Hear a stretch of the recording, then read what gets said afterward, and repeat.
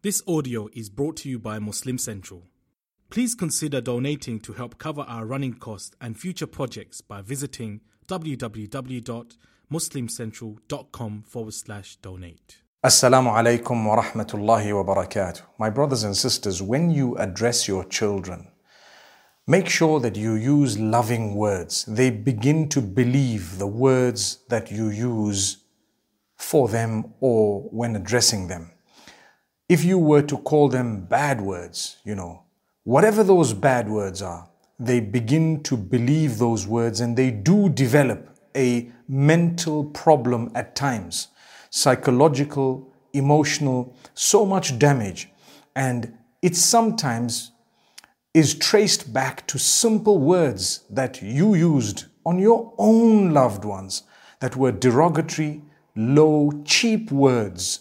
Please don't do that. Use words of love and respect, even when correcting them. You can correct them, you can actually reprimand them, but using respectful terms. Now, we do have people who have a habit of using the cheapest and the worst of words. You call your child with names of animals. You call your child saying that they're stupid, idiot, thick, whatever else it may be. May Allah subhanahu wa ta'ala make us from those who are conscious of this. It definitely causes damage in the long term. They definitely develop a complex that is very, very dangerous. So I thought I'd just pause for a moment to say, if you really fear Allah, and if you are really concerned about the day you're going to be meeting with Allah, then address people with respect, even when you disagree with them completely.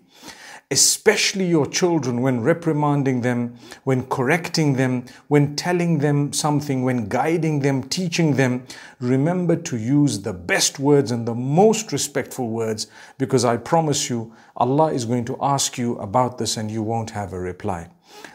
Then, when your children struggle and suffer, remember the evil of that will come back to haunt you, because you were so careless. When you had these children, they belong to Allah.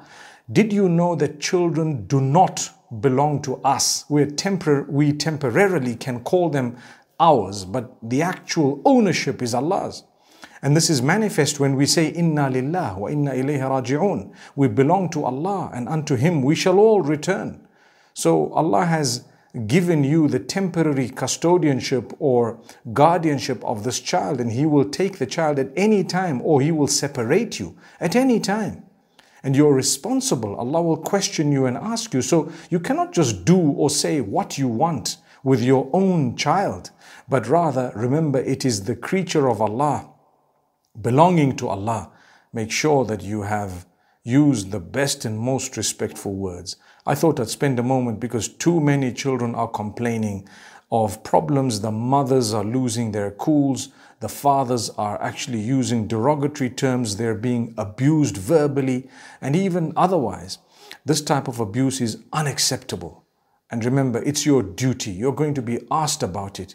So let's be more responsible and let's be true Muslims. May Allah bless us all and make us more conscious of this. May we seek forgiveness from our own children and make amends before it is too late. And also may we use beautiful, loving, kind, respectful words when addressing our children. We will empower them in the right direction. Barakallah feekum. Assalamu alaikum wa rahmatullahi wa barakatuh.